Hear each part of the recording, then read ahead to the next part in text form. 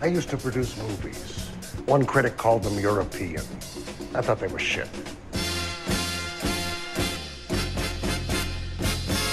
Bullshit! We do not make B pictures here at Capitol. So it's kind of a psychic political thriller comedy with a heart. But it doesn't make any sense, okay? It's fucking stupid. Okay, there actually has to be something that happens that's actually funny. Now, what is the one thing, if you put it in a movie, it'll be successful? Tits. That is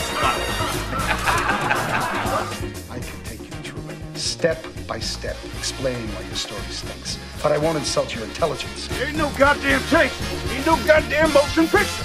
Why are you still in character? I am a star. I'm a star, I'm a star, I'm a star. Grow a beard like an adult, and it's so much better. And then you don't have to worry about it. And razors are bullshit expensive. They're so expensive, bro. I watched a guy shave with an axe once, and let me tell you something. This dude shaved with an axe, and he looked so fucking stupid doing it. He looked like an asshole, that's right? a stupid And he thing was to like, do. "Ow, this." Yeah, is that? Yeah, but like, I mean, I was watching it, so I guess I mean, what does that say about me? You know what I mean? Also, I love how I don't want to break my streak, but I realized that I just started naturally going into a thing, and then you just immediately you become such a trained podcaster that the moment you notice that I'm about to go on like probably a 5-minute thing, you just know, okay, I hit record now. This is the moment to hit record. This is the moment to capture Matt without asking Matt if it's okay. Never. But you know what? That's fine, because I don't just belong to you or my wife or even myself. I belong to two things. I belong to God, for I am his servant, and I belong to the people, for I am their servant. And that is it. You think that's why I just hit record? Yeah, exactly. Yeah, because I hit record because if I didn't do it now, I would forget to do it later. I'm going to cut all this out, Matt. That sounds like Well, coke. I don't know if I'm going to cut all this out, but at least when I did it last week, I cut a lot out just of like the early banter period, because we don't need that. We're just catching up. We're two fellas just having a time talking about aftershave. But bro, aftershave, it's what's it called? Did it sting? Oh yeah, it's a real rush. Like every time I've done it, I've like emitted like a vocal like woo. But let me tell you my theory about aftershave. Like, go for it, bro. Okay, what is the peak period of like just weird like dog-faced like character actors was like the 1970s. Great time to just be a weird-looking guy in like the background of a gritty New York crime drama. You know exactly. Yeah, like third build in like the take. Well, I was about to say third build in The Taking of Pelham 1, 2, 3, but honestly, that's a movie that stars Walter Matthau and Robert Shaw. Like, so top build. Yeah. And so the 1970s is also, I would say, corresponds to the period where people who had like been using aftershave since they were a kid would be hitting like their 50s. So my theory is that the decline in like just character actors who look like their face is a catcher's mitt, which we're sorely lacking these days. You know, there's just a real dearth of those guys, and those are great guys. Yeah. Fucking Brian Dennehy just died. Yeah, exactly. They're dropping like flies. But exactly, the disappearance of them corresponds to the disappearance of aftershave from our society. Because let's be real, just like giving yourself a low-grade chemical burn every day has to do some weird stuff to your face. So I think that's what was producing our weird-faced character actors. So okay. I have started using it again, not because I have to shave now for face mask reasons. It's not that. And I just wanted to like do a little like light BDSM just with myself, you know, give myself a little bit of pain when I'm done. You know, it's not that. No, it's that I have a 30-year plan to become Walter Matthau. That's my plan. Oh, he fucked. Yeah, that's a weird-looking man, but he was, you know, he was out there, man. No, in The Odd Couple, he was the cool guy. Exactly. Yeah. Dude, yeah. No. That's honestly, playing poker. Bro, no. That's like, dude. That's like, no. Honestly, I respect this so much. That's such a good idea. I honestly completely co-sign it, which should give you a lot of pause. But at the same time, I'm having my first doubts now. But anyway, with that being said, we should probably actually get started. Okay. So let's welcome do it. to You're Gonna Hate It. This is a film podcast. Siri just came up. I don't know why Siri just came up. Go away, Siri. I'm doing my intro. Killing it. Yes. So my Already name is killing Rob. it. My name is Matt. There you go. That's what I was looking for. That was what that pause was for. Okay. So each week, Good. each of us picks a movie. We have two wildly different set of tastes. So I have assigned you a black and white Japanese film. You have assigned essentially softcore pornography. Did you actually watch it? Yeah, of course. I did my homework. We'll talk about it later, Matt. We'll talk about it later. So funny. So yeah, just we are in these trying times where we have a lot of free time to just worry about things. We've decided it would be a better use of our time to torture each other by assigning one another movies they will hate. Yes. And then talking about them for no one's benefit. Yes. So this week I have assigned you the 1962 Akira Kurosawa film Yojimbo.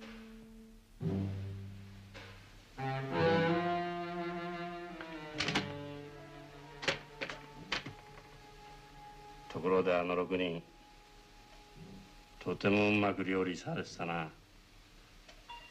あんないい腕を持ったやつはこの近くにはおめえしかいねえ。それでもしかするとあの6人叩き殺したのはおめえじゃねえかと思ってね。刀かピストルか宿命の対決。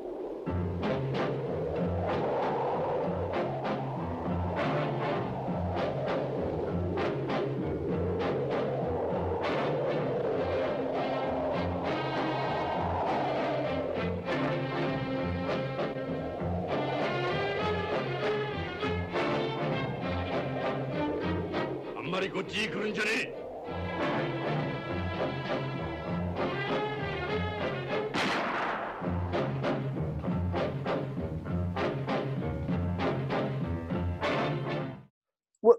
Which can I just say? So this is kind of a different episode than we've done, versus like the other episodes that we've done, and I'll tell you why. The difference here being, so usually what happens is that Rob assigns one, and then and then I'm supposed to hate it. And then I assign one, and Rob's supposed to hate it. No, Rob has trolled himself because Rob has assigned me not a movie I would hate, but a movie that I would love. All right? He assigned me a samurai movie because what the folks at home don't know is that I am basically I'm feeling like White Ghost these days. Let me tell you that. Okay? I watched the Ghost Dog clips, and then I started reading the Hagakure, right? That I bought online.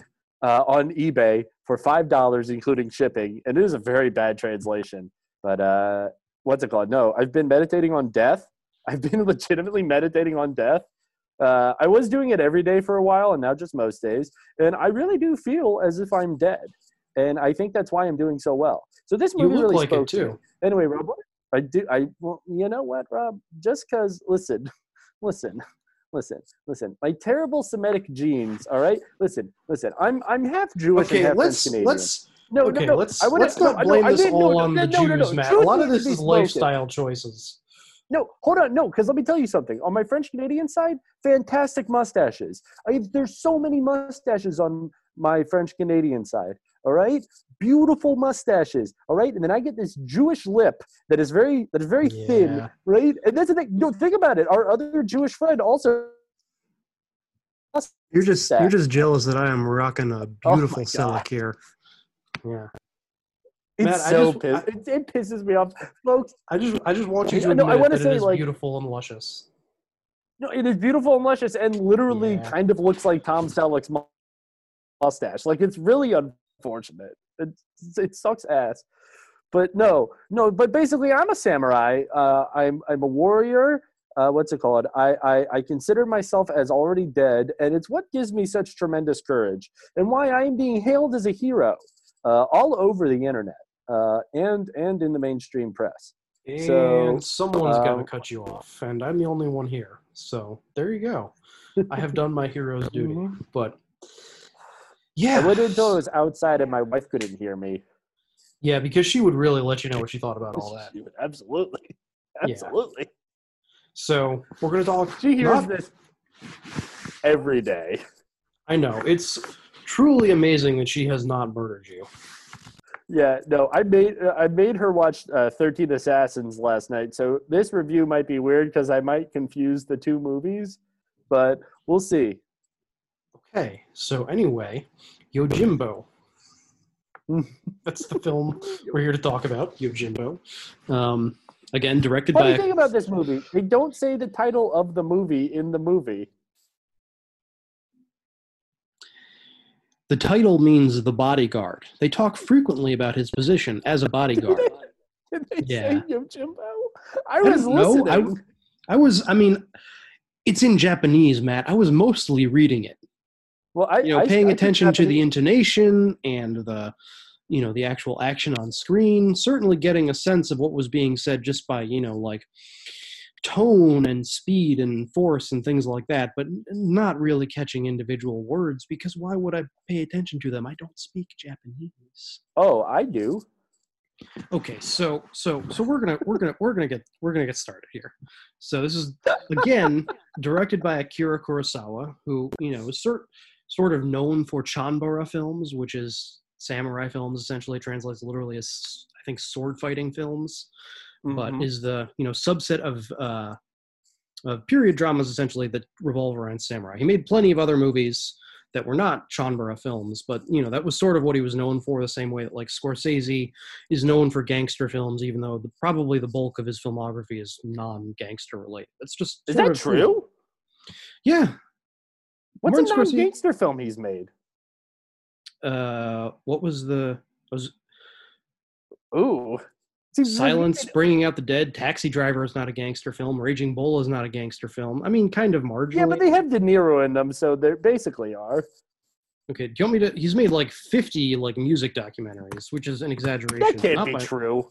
He's made a lot of music documentaries. No, it's like Boardwalk Empire and... Okay, Jesus Christ. Looking at... Okay, you had me like Googling Martin Scorsese filmography just to find examples. I'm not doing that. That's not what's happening here. That's not the point. We're not here to talk about Martin Scorsese. He's made We're here to talk about Yojimbo, which means Kundun. There you go. Japanese. He made Kundun.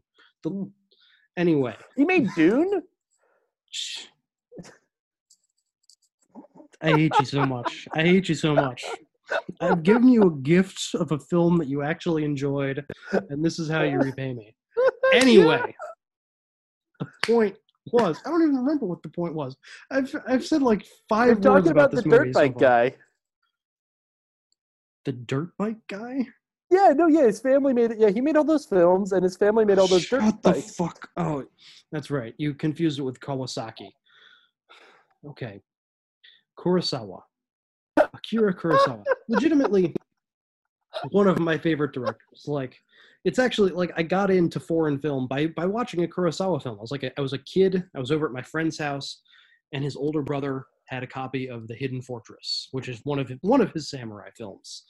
And it was like probably the first foreign movie I had ever seen. I was like 10, maybe even younger, and it blew my fucking mind. I watched all the Kurosawa movies I could after that, and that like sort of like sparked like my interest in like specifically Japanese cinema, and then just kind of like international film in general, was through The Hidden Fortress, which is maybe not his best known film, except for the fact that George Lucas completely ripped off the structure of it for Star Wars, so it has that going for it, which is actually fairly common. Like Kurosawa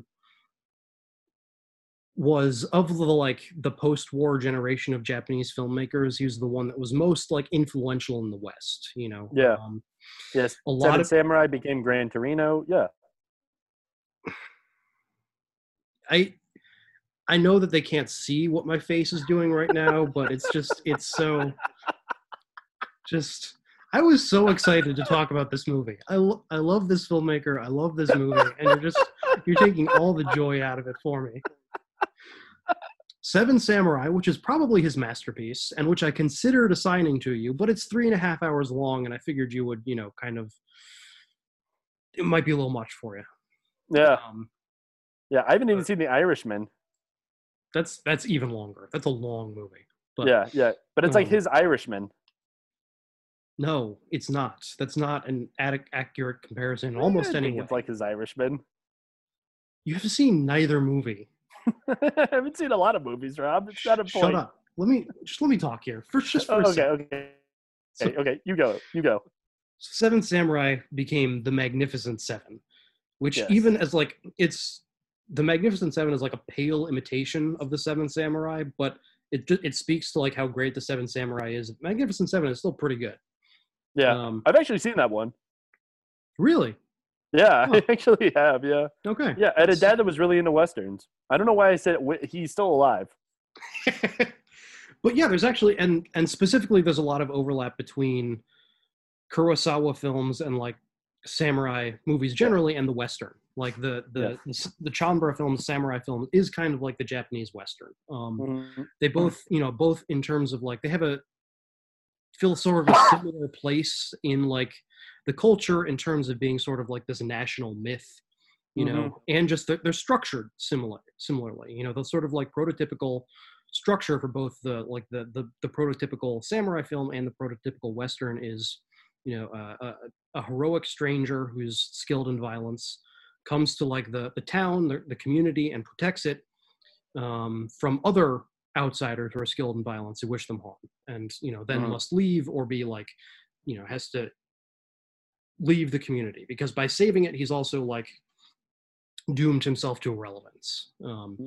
People who are skilled in violence no longer have any place there, and there are all sorts of variations on that theme, but that's like sort of the superstructure of both genres, something along those lines.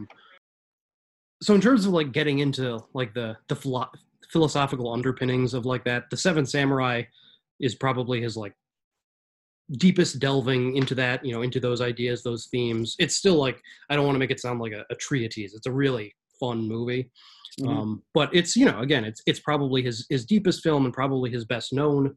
I don't know about his deepest. He made a lot of really good movies, he did, and he borrowed, Yojimbo is one, and he borrowed from the West as much as the West borrowed from him. He made like 2 Shakespeare adaptations that were set in the medieval or like feudal Japanese society.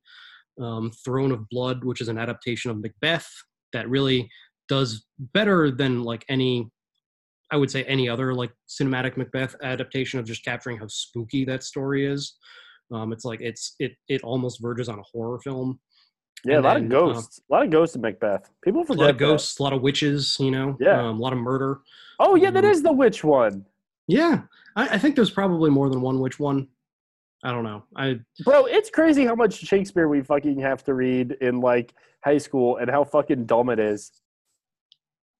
I'm not going to co-sign that. Yeah, it's so stupid. They talk so fucking dumb. I hate that shit. And there's always like some guy named like Puck or some shit up to some bullshit. I fucking hated Shakespeare. I was like, this shit sucks, whatever. But I got to call a girl a hoe in one of them, but I don't think that's what that meant. Illuminating. Yeah, no, I asked her for my longsword, and I was like, yo, this rocks. But yeah, then it got real dumb after that. That was Romeo and Juliet, which also had a film adaptation. See, I know a thing or two about film. Okay. And he also adapted. Wait, was Jamie Kennedy in that? What, the Baz Luhrmann Romeo and Juliet?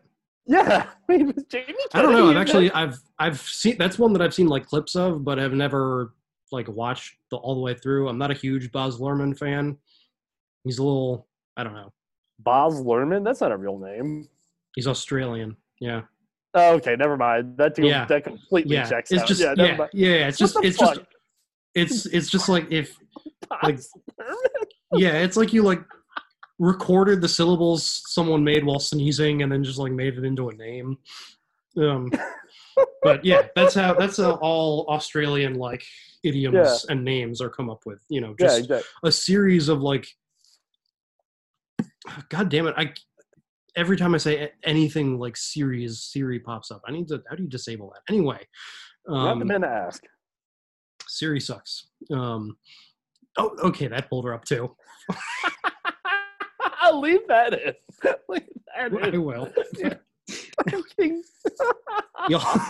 This is by far our most like schizophrenic one so far. But anyway, he also adapted King Lear into Ron, which is one of his later films, but is just all like probably his like most impressive technical achievement. Like it just has some of like the most epic battle scenes you've ever seen. Just thousands of extras, like they constructed whole castles and then burned them down, for the making of it. It's a really impressive movie, just technically.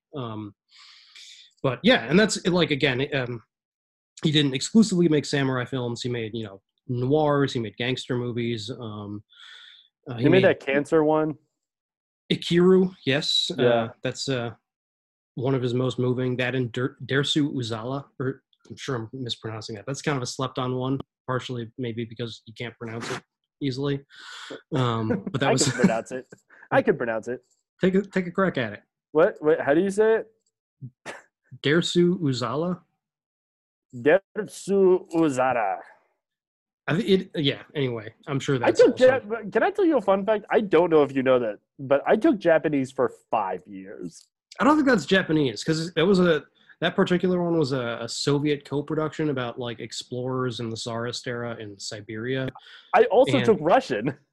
Right, but this is the name of a character who's like a Siberian native. So it's like the gold people language. Oh, so, yeah, the gold people. Yeah, I'm sure that's a Western bastardization of their actual name. I don't know. Yeah, I don't know. But anyway, it's another language I speak. Barely speak English, but I know, because I speak all these other languages. It's taking up room in my brain. Anyway, so very accomplished director, long career, made 30 movies. Most of them great. I haven't seen all of them, but I don't think I've seen a bad one yet. But Yojimbo specifically, it's not his deepest movie. It's not his most like influential, which would probably be Rashomon. It's not his most moving. But it's probably his most like purely entertaining. It's just. I mean, you saw it. It's just. What am I trying to say? It rocks. Yes, I'm trying to say it rocks. Yeah. It's no. You go ahead. This is your time to shine, my beautiful baby boy. So it was actually inspired by a Dashiell Hammett novel.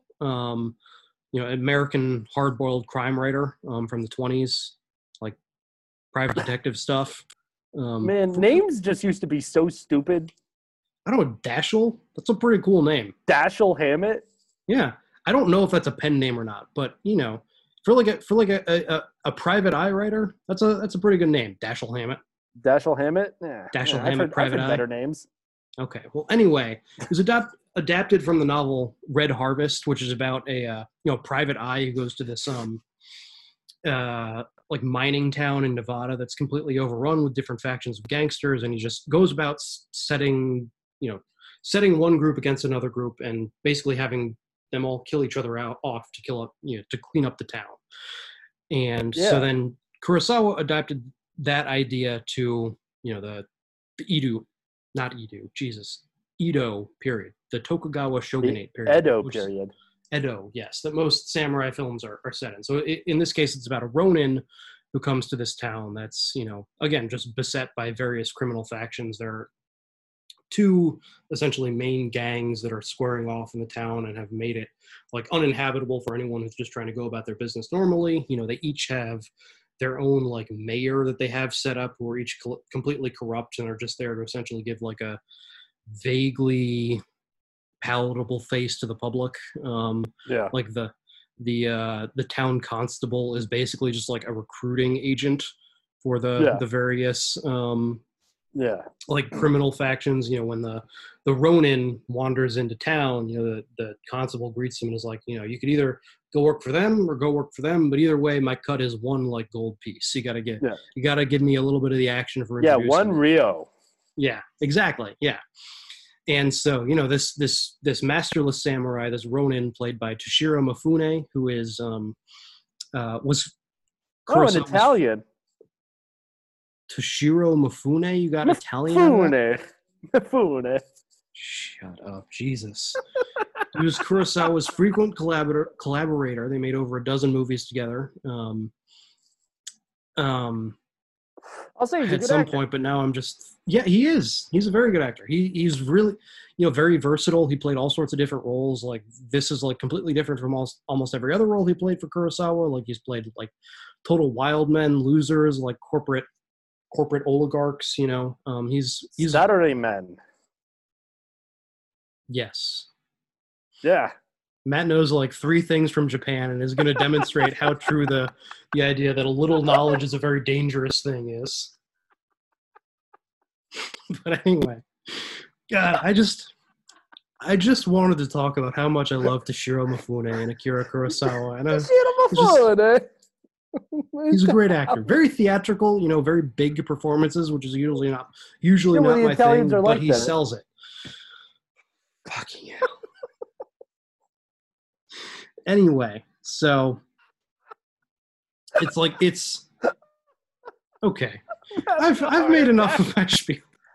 What did you think of this movie that you've spent all this time denigrating? Dude, this movie fucking rocked. First off, I for sure thought he starts off by throwing up this stick in the air, and I'm like, damn, he's going to cut that up, but he doesn't. He just lets that tell him where to go, which honestly is a great way to go about life and kind of how I've gone about my life.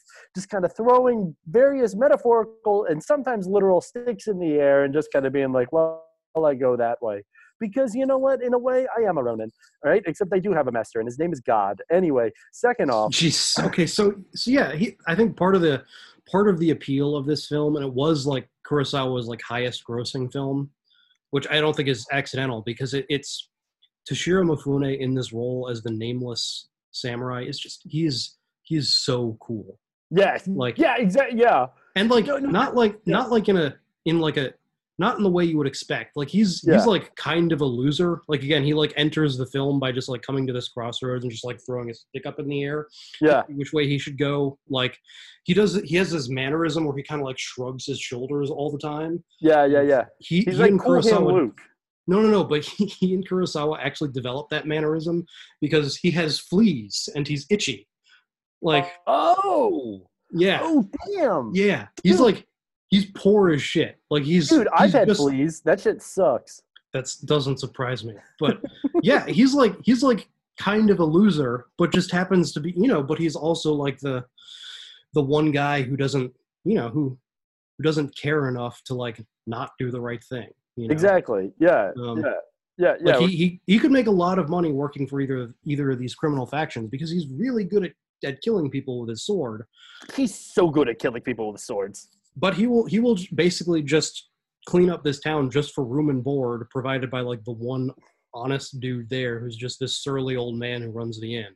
Exactly. Yeah. No, he literally comes into a town that like my first thought when he go to the town was like, what a nightmare. This place seems like such a fucking nightmare. Like that's the place. The first thing that he sees when he gets there is just a dog carrying a human hand that's been in its mouth. Yeah. Yeah. No, that's the point, Rob. Let me tell you something. Even though I have the spirit and the soul of a warrior, right? Let me tell you something. I see that, I'm like, not my town. This is a bad town. This is not the town I want to be in. This seems like, you know what? This town seems like a lot. And he literally just walks in there. And the innkeeper is like, yeah, man, this town sucks. You should, like, look, here's some rice. All right, you want some sake? I'll give you some sake. And then just go. Just leave, man. You literally can leave. No one is he's not even like, you can. He's like, you should. We do not need any more men with swords here. Please leave. Yeah, no, we need you. Please, no more killing. I just don't want to see anyone else die. And he's like, nah, there's a lot of people that need to die here. And then the innkeeper I could feel the innkeeper just being like, oh, my fucking God, what the fuck? And then, that's the thing. Like, there's no reason the main for Signore Mifune to care about what happens in this town. He's not from there, and yet that's the thing. He's like a total loser, but he's just very good at killing people with swords, and he's just like, again, and I don't think that this is like unique to Yojimbo, main character in a samurai film. That's just like like he's not like a complicated anti-hero. He's just a good guy. He's just morally good. You know what I mean? And he's just like, but not, also not like he's a little bit Han Solo. He's not a paladin. He's not a paladin. He's not a paladin. He's got some charisma, some roguish charm, and has very much has that like, rough exterior but heart of gold thing. Yes. Like, he's like he saves the life of this like peasant and his wife, and they keep like after they do they keep like bowing down to him and thanking them. He like yells at them like, just go away. Like, you fucking idiots, leave. Yeah, exactly. I was also shouting at the screen. I was shouting it. Yeah. And Jackie was like, the children are sleeping. But no, I was like, that's the thing. Yeah, no, he's just, oh my God, dude. Yeah, no. My whole takeaway from this movie is that I remember like watching it and I was like immediately relating with the with Signore Mifune, because I was like, damn, I'm a cool warrior just like him, because I'm a narcissist. Because you also have fleas. Exactly, yes. And I can't tell you, there's no more depressing moment. There's probably more depressing moments, but it has to be up there to be a human being living in the 21st century and be like, damn, I got fleas. That sucks. That's a bad feeling. Like, that's a feeling I hope no one listening does ever experiences, because it's really depressing. It's like, I literally have fleas, but I live in a city. What am I doing? But anyway, fleas suck. What's it called? You gotta take a lot of showers. They don't like water. I don't know if that's true. I know I don't have them anymore though, so I must have won somehow. But anyway, no, no. But that's the thing. Like his like dealings and like playing these two like rival. They're not even clans. They're just like crime syndicates. They call, you know what I mean? One of them is a gambler. Like they like runs a gambling outfit, and the other one runs a brothel. Yeah, exactly. Yeah. And they like used to be connected at one point, but there was like a falling out over like succession. Yeah, it's what happens in every criminal syndicate. Like the one guy holding it all together dies, and then no, it's not even that. There's the one boss, and he had promised his like lieutenant, like, when I die, you're gonna take over. But then it was like, psych, actually it's going to be my son. And at that point, the lieutenant was like, no, I'm not down with this. Yeah, no, but that's what happened. That's what happened in DC with the big drug war in the 90s. There was one dude, I forget his name, but he controlled everything. And then, like he died. And then, I guess it's not the same. But then, all of his lieutenants, that was the big war, that all of his various lieutenants fighting against each other for control of drugs in DC.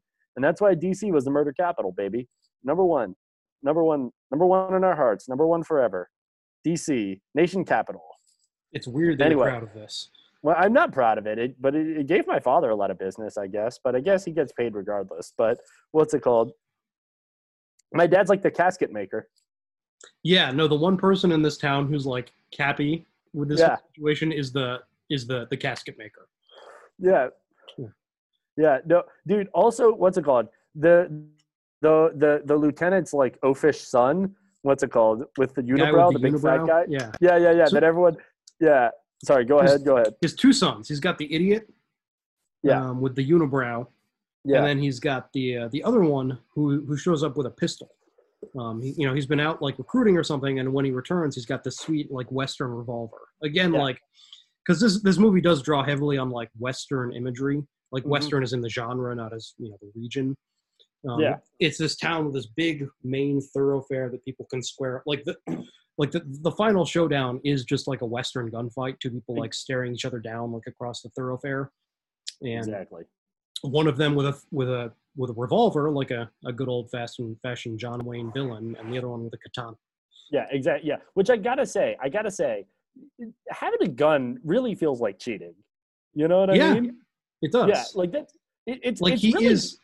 At first, it really does seem like Sanjuro, which is the sort of the name that the Ronin gives himself. It just means like someone asks him what his name is, and he looks out at a field and says, "My name is 30-year-old mulberry field," which I guess is Sanjuro in Japanese. I will say yes. As someone that speaks Japanese, that's what that means. San. Oh wait, no, yeah, Ichi San. San means 3. That's right. Hell yeah, bro.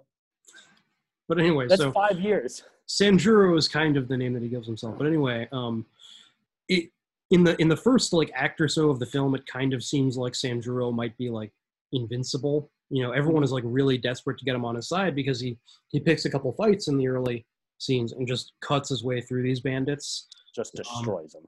Yeah, but I think one of the other things that makes him like an appealing hero is that he ultimately is not invincible. Like he's facing down this dude with a revolver. You know, he's technologically outmatched because, again, another big theme of both samurai and Western films is like societal change, like passing these people by. So you know, there's this hint at, you know, the eventual like opening of Japan and the end of the feudal era that will ultimately render, you know, people like Sanjuro like a thing of the past. Yeah. So that he's outmatched in that way, but also just like he gets the shit kicked out of him at one point. Like one of the toughs from one of the clans is just this massive dude with a hammer, which is I mean pretty big, like, or pretty cool tough to have in your movie. Just like oh my god, like Andre the Giant with a big hammer. And he like kicks the shit out of Sanjuro, and Sanjuro spends like most of the third act just like crawling around on hands and knees because he's been beaten up so bad. Exactly. Yeah. Like literally cannot walk. Like they literally they put him in like a coffin, don't they, to like transport him? To hide him. Yeah, exactly. Yeah. They give him like a sashimi knife. It's like just in case. Yeah, exactly. So this is not like a movie that is. Kurosawa has made, again, some fairly deep philosophical films, like some movies that really play around with the genre, some movies in other genres that have perhaps more going on in them than this, just like thematically and metaphorically. But this is just him making just a straight ahead samurai film and doing it better than anyone has ever done. Like, I think this is kind of like the ideal example of the genre, I think. Yeah. You concur as someone who's seen a lot of these? Absolutely. Yeah. No, yeah, that's the thing. Yeah. Like, what's it called? Like, Jackie and I watched 13 Assassins last night. Again, a great movie made by a guy named Mike. And what's it called? Mike. And that's a much more like modern, like postmodern take on the genre. Yeah, exactly. Yeah. And that's the thing, is that there's a lot more, like, there's a lot of like kind of like moving parts that you kind of got to like focus on and everything. You know what I mean? And that's the thing. You don't got to do that in Yojimbo. In Yojimbo, you just watch the fucking movie and you just get the experience of the movie. And it's great. And that's the thing. Yeah, it is this kind of like, it has a little bit of everything in there. You know, it has the Ronin, you know, the masterless warrior, right? This guy who clearly like was at one point like part of a clan, like part of a something, right? Like was a, you know, didn't just come out of nowhere with a sword, right? Like was a person with a purpose, and then just, you know, your master dies or whatever, and then that purpose is gone, and you're just kind of like, well, I guess I'm just going to keep doing this until I die, right? But that's the thing. He's still a samurai, right? So like, you know, that whole idea of loyalty and honor and the whole Bushido is still within him, right? And so he comes to this town that is completely lacking of any sort of the way of the samurai, right? None of these people have any sort of loyalty, right? All of these people fear death, right? Except for Yojimbo, because Sanjuro, right? That man he has no fear of death, right? He has accepted death. He has meditated on death, right? He has imagined himself as dead and lives his life as a dead man, as any true warrior should. And which is why I'm doing so well in this whole coronavirus thing, is because I've already accepted that my mortal body will die, but my soul, the spirit of a warrior, right? To achieve my final aim, right, is all that I can do, right? And that's all that he can do, really. And his final aim is just to do some damn good around here, right? And that's what he does. And when he does, like, that's just it. Like, the movie ends really abruptly. Like, he wins, like, he frees the innkeeper, and then he's literally just like, well, see you later. Yep. Goodbye forever. Yeah. Like, the score kicks in, and he just leaves. And it is an awesome score. Like, oh it's my like God, it's so simultaneously good. Like martial and jazzy. Like, it's just Yeah. This is like every part of this movie is just like operating at like peak efficiency. Like there's not like a bum gear in there. It is a perfectly oiled machine. Like doing it sets out to do a thing and it does it perfect. No, and that's the thing, is that I think that, you know, I don't know how many samurai films are our listeners have seen, but that's the thing. I don't know if you're anything like me. There's a good chance that you might have had a father that was very into Westerns. My dad actually took an entire course at your alma mater and his, what's it called, in Westerns, and that's the thing. He would tell me all about, like, yeah, that's so funny. You guys probably took like the exact same course, but well, I don't know, because it's separated by many decades. But no, but that's the thing. Yeah, but he would, whenever he would like have me watch these Westerns, he'd be like, you see him riding out of town, right? You know, always on his, you know what I mean? Like all this shit. But that's the thing, is that like, yeah, like this is like, you know, I had to watch a lot of Westerns with him, and a lot of the time I was like, oh my fucking God, who cares? But like, every once in a while there'd be one that I was like, damn, that rocked. And that was what I felt coming away from Yojimbo. I was just like, no, this was like, I had no point. I understood everything, you know, as I always do. I always understand everything, right? But no. And this, that's not true. Yojimbo was actually adapted then later as a Western. What was it called? It was actually adapted twice, both of them spaghetti westerns. More famously as A Fistful of Dollars by Sergio Leone, his first of the Man with No Name trilogy that launched Clint Eastwood. Oh my God! Yeah. Wait, hold on! Holy shit! Yeah, bro, Yeah. I've seen A Fistful of Dollars. Yeah. Bro, it's Yojimbo with Clint Eastwood. Yojimbo, yeah, holy shit, yeah. Even with the point at the beginning where he's just like, we just fucking aces those guys. Yeah. Fucking, bro, oh my God. And then it was also adapted by Sergio Corbucci in the first of his Django movies. Unchained? No, but that's where Quentin Tarantino got the character name from. Was he also black? No. It was just like slightly. Sergio Corbucci was like another spaghetti western director. It was kind of. It's so funny that we call them spaghetti westerns. Yeah, it's a little iffy, but that's what we call them anyway. But so fucking funny. He made like slightly like lower rent and grittier movies than Leone, who was always kind of aspiring to be like an artist, and successfully, I would say. Did you know this? There's actually I think it's in the Osterns, which is the name for the Russian, the Soviet, the Easterns that we were talking about. Their technical name is Ostern, which is German, right? But you know, from like the East Germans, right? Yeah. And what's it called? There actually is a subgenre that they made in, I want to say, Hungary, and they're called goulash Osterns. I did not know that, but yeah. Yeah, pretty good. Or maybe they're goulash westerns. I don't know. But either way, yeah. Bro, what were we talking about? We were talking about Yojimbo. Dude, yeah, no, that's the thing. Like, that's the thing. I don't know that I have a lot to say about this movie. Like, because, like, all the other movies you send me are these bullshit movies written by these people. You enjoy both of them. Well, I did enjoy both of them, but that doesn't change the fact that I would have bullied the shit out of their directors if we had gone to high school together, right? But Akira Kurosawa, he would have been like one of those nerdy guys that I would have been like, no, but damn, you're actually okay, right? And like, bro, like, yeah, talk to me, baby. Yeah, he was like this is just a good, yeah, dude, bro. No, I just want to say, no, I watched, like, after I watched Yojimbo, I watched like this thing about Kurosawa that was also on the Criterion Channel, and it was just, dude, it was like the making of Yojimbo, and it was like a short thing, and it was just him like wearing like a bucket hat and smoke and like sunglasses and smoking mad cigarettes, and I was just like, this dude rocks. What an absolute pimp. I mean, apparently he was like at least kind of an asshole, at least in the sense that he was like the prototypical like dictator on set, and could like just really enjoyed just screaming at people when he didn't think they were doing a good enough job, which was pretty often. Should have done a better job. And even like him and Toshiro Mifune, who they made like 14 movies together or something by like the end of their careers, have had like a falling out. We're both like, they didn't actually do that much, but still make some great movies. Yeah, and that's what counts in the end. Yeah, you know, right? And you know, what's it called? You know, I mean, you know, and as far as Mifune goes, you know, I mean, I don't know, man. The Italians are temperate people, so you know, what are you gonna do? Anyway, that being does temperate mean they're angry? I don't know. No, it means like a mild climate.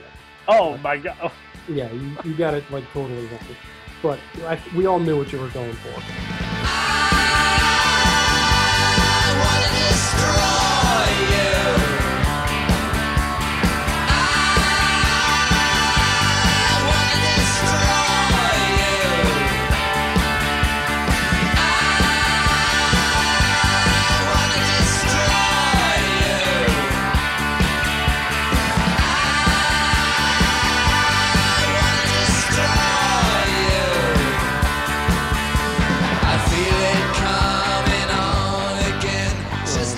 Yeah. Anyway, that is Yojimbo. It is available on the Criterion Channel, or I just watched it on DVD. Oh my god. Yeah. So, this guy. Anyway, let's move on to your film, which is what's Andy Sidaris' Hard Ticket to Hawaii. Hard Ticket to Hawaii. It has it all. The awesome, pristine beauty of the land, the warm caress of perfect beaches, the tantalizing wetness of the blue Pacific. Hawaii. It's a great place to visit, but you wouldn't want to die there.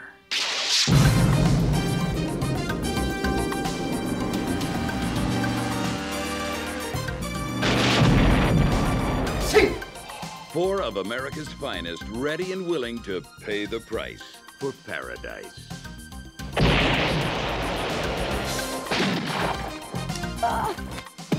They're undercover, but not under-equipped. On this mission, there's hard flying, hard playing, hard fighting. Agents are everywhere. Have no mercy. Kill them all.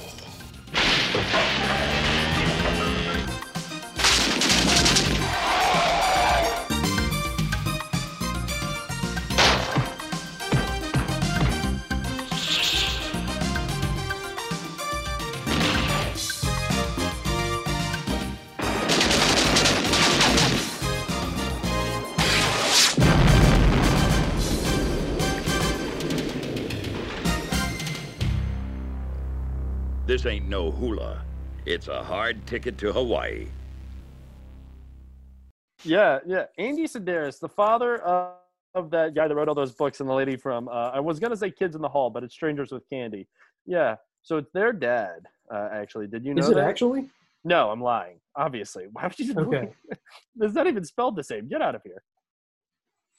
I thought you were smart, man.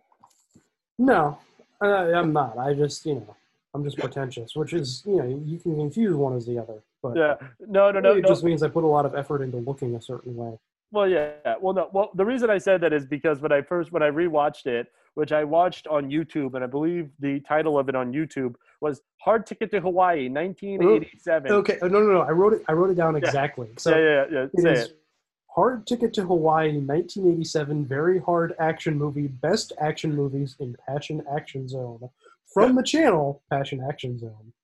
Which I gotta say, listen, that's a more fitting title than just Hard Ticket to Hawaii, because that's what you got here. You got a lot of action, you got a lot of passion, right? You got a lot of 1987.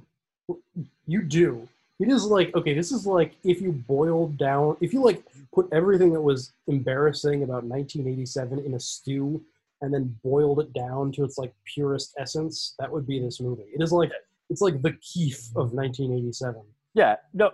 I think that. Yeah. But before we move on, let me just say about Passion Action Zone. I started watching this YouTube rip of the movie that you sent me. It is like they must have like ripped this from like an N64 cartridge, because it was the worst video quality I have ever seen. Like I literally was like watched like 30 seconds of it. I was like, I can't do this, and just like found like a torrent of it. No.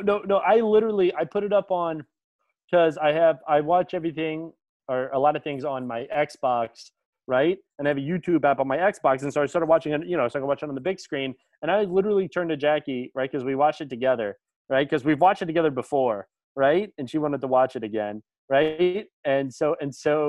Whether she was like, should we close the blinds? Because she knew how many titties were going to be in this since she had seen it before. And I was like, nah, fuck it. We're watching a movie. This isn't technically porn. Let them call the cops. But so fucking, what's it called? No, we started watching. And I literally turned to her and I was like, I don't know that we can watch this. I think we might need to find a better version because it's like 360p. It's like really bad. Yeah, like, I mean, quality.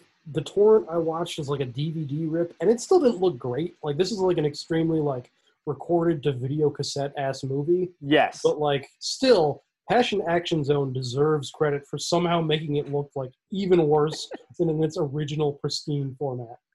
Have you ever watched a movie that someone just like recorded in a movie theater? No, I've like seen like YouTube clips and again been like, I can't do this. Yeah, exactly. Yeah, no, yeah, that's the thing. Yeah, no, it's exactly that feeling. It's like someone. Yeah. But but so Hard Ticket to Hawaii is one of the. It's an action movie, made by basically it's very very hard action movie. Very hard action movie. If you want to understand, God damn it! Hold on. Okay, hold on. Siri keeps coming up and it's just go away. It keeps fucking like every time it comes up, it stops the audio. So I need to figure out how to turn this off. Okay. Hold on, just give me 1 second. Okay. I'm gonna read the Hagakure. Okay, system preferences. Turn off. Listen for Hey Siri and AirPods. Okay. Mabel asks, turn that shit off. Go away. You're done. Okay. All right, we're good. Okay, so the way of the samurai is found in death. Okay, when it comes to either we're good for talking about Hard Ticket to Hawaii. Okay, but can I read this? No, I'm kidding. Okay, what's it called? No. Okay. So basically, if you want to understand why the phrase "Death to America" came about, it's because of movies like Hard Ticket to Hawaii. It is a movie by a lecherous Jew, and I can say that because I am a lecherous Jew. What's it called? A man named Andy Sidaris. What's it called? It's 13 of these things, right? Yeah, exactly. Yeah, that's the thing. He made a whole bunch of movies basically exactly like this. And just to let you know, so it has several women in it, and they are, I think every single one of them is a Playmate of the Month from sometime in the 80s.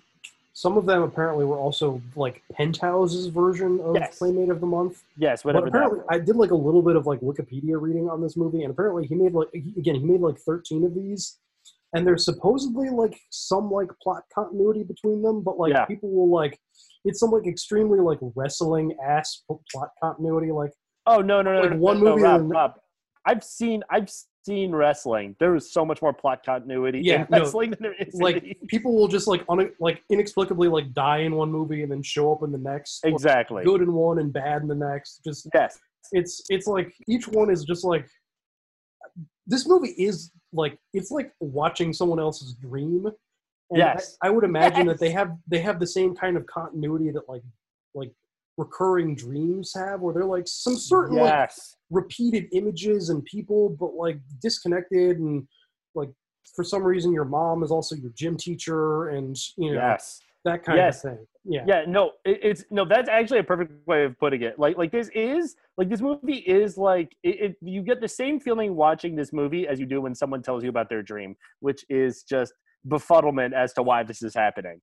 It is. So that's the thing. So I first saw this movie when I was in college with two of my buddies, Jeremy and fucking Sean, right? And we watched this, and we were very drunk, and we were like, this fucking rocks, right? This is a great movie, right? And then I watched it again after I got out of college and I had children, and I was like, this fucking rocks, right? And I've seen it like 3 or 4 times, right? And this time watching it, I was like, this sucks. This is a shitty fucking movie.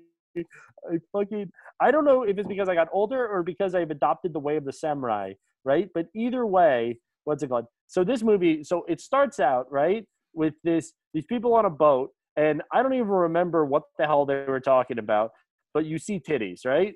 And then they go... No. It's like... It's not... I shouldn't have stopped you, because thinking about it now, it's not worth repeating. It's literally not. It's the man whose name is like Rowdy Hard-On or something like that. Like, yeah. Telling the woman who I guess is also a spy, like they both work for the agency. Yeah, which is like a part of the government. Like they're federal agents. I think they call them at one point. They said that they're federal agents. But the women are also like the two like blonde women. Oh, 2 of the many. Like there are so many blonde women with big hair in this movie that like I literally could not tell them apart. But they're like 2 main ones who are like spies, but they also run like a cargo charter business. Which I think is like a cover, but then they talk about it turning a profit as like a good thing. So it's like, and one of them's like, a civilian. I think they're like the postal service where they like, they're sort of connected with the government, but they're essentially private. But they also have like a license to kill. And okay, hold on. their uniforms are insane because they're like, it's like they're like all khaki with like tank tops with epaulets for some reason. And yeah. It's like if FedEx was a paramilitary organization staffed entirely by strippers. Yeah, exactly. Yeah.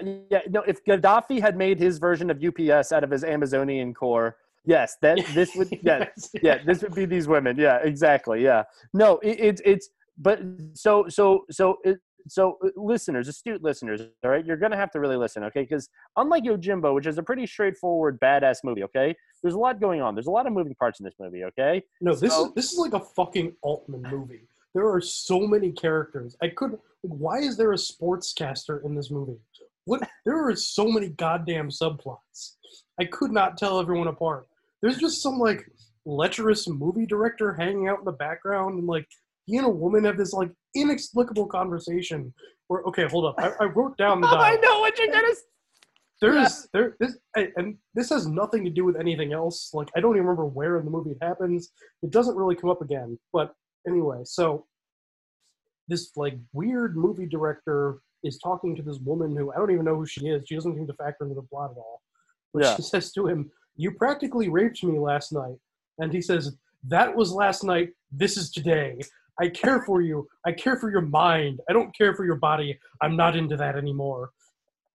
And then, and then a woman comes up to take their order because they're at this like restaurant that like I guess another spy owns. This woman Edie, who I think is also a spy, and then this woman. She's like a waitress there. The owner is this dude who just like flirts with everyone who comes in, but his idea of flirting is just to say like, no, that's not the owner. That's not the owner. That's the doorman. That's the maitre d'. What the fuck is happening in this movie? I don't know. No, it's owned by the. Why does this movie have a larger cast than Boogie Nights? I don't know.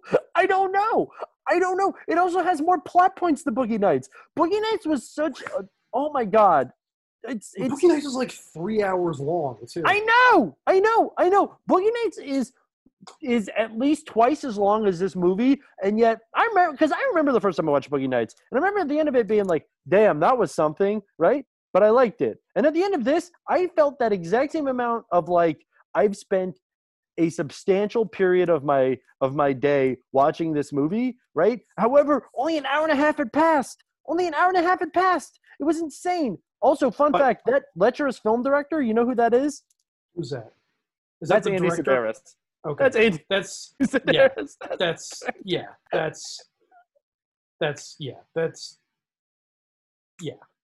don't know. Yeah, that's just of course it is. It makes complete sense. But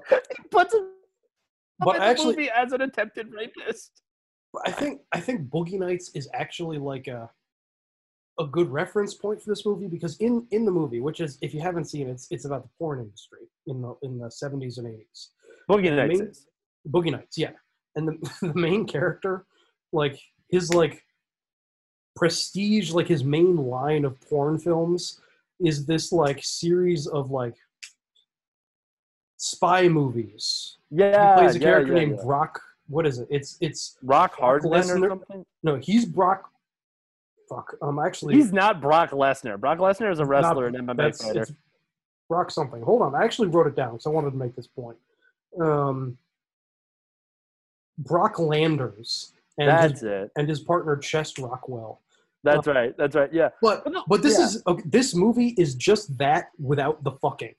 Like exactly without the fucking, and part of the whole thing of Boogie Nights is you watch Boogie Nights and you're like, these two, like, because it's John C. Reilly and fucking Marky Mark, right? And the whole point is that you watch them and you're like, they're fucking stupid as shit. Like, Boogie Nights is a comedy. Yeah, exactly. Yeah. You're not supposed to look at these people and be like, wow, they're badass. The entire point of this movie is that they're exact analogs in this movie, because there are actually two like main male characters who are both stupid as shit. And it is just Brock. Cool. Okay, hold on. So it is just the two male leads, like Rowdy Hardon and the other guy who has a ponytail. I don't even remember his name. He's just ponytail guy. Who I think is supposed to be Asian, but is clearly a white guy. Yeah, and it's just like, it is the most like 9-year-old idea of male friendship I've ever seen. It's just like me Yes. and my best friend are gonna live on a boat together and do karate and solve crimes and like high five when we like flirt with women by literally just saying like I'm excited to see your boobs later, which apparently in this world has like a 100% success rate. Honestly, it reads as very gay. Not that there's anything wrong with that. Just like we're gonna just like hang out on our boat in our kimonos when we're wearing anything, and then just like do karate and like compliment each other on our glistening abs. Yeah, exactly. Yeah, and then just aggressively talk about the sex we've had with people, which is like, I don't know if you've ever had a friend that's done. Hold on. Like,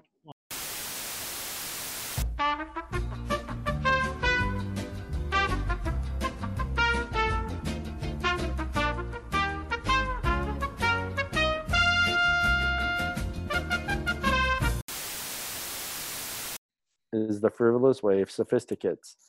When pressed with the choice of life or death, it is not necessary to gain one's aim. Were you just doing this the whole time I was gone?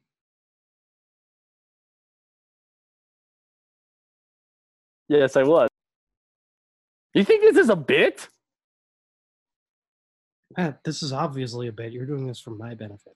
What? No, I'm doing it for my benefit. Listen, and if you end up developing the spirit of the warrior as I have, all the better. Okay, anyway, so you were saying... No, I had like this really was just like me and this dude, and the dude would just talk about like fuck all Hold on. the time.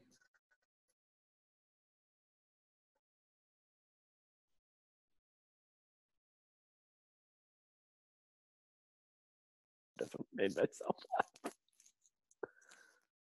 Okay, let's try that again from the top. No. I think my point is that, like, yeah, you're right. It's very, very gay. Not that there's anything wrong with that, but like, yeah, no, it is very much like, I don't know, bro. Like, I lived, like, when I was like 20, I lived in LA, and I lived in this house with all these guys, and a bunch of the guys would just talk about fucking all the time, or specifically this one guy who was like my best friend there, and he would just talk about fucking like all the time. And I just had these conversations with him about fucking, and the entire time I'd be like, "This is fucking weird, man." Right? He's a cool dude, but like, it's like a very like 20-year-old thing to do. Now he was 27, which I don't know. Take with that what you will. But my point of the matter is that he was a good guy, and I guess what I'm saying is these guys are cool. Anyway, the point is that like, they like live on this like probably $500,000 minimum boat, probably more like $2 million, right? And they're all part of this nebulous agency, right? And then there's this snake that's been contaminated because it ate cancerous mice, right? We haven't talked about the main plot. Oh yeah, well no, that's the thing. The snake is part of the main plot because the snake is okay. Really No. Hold on. It's you know Chekhov's gun. This is Sidaris' snake. Okay, hold on.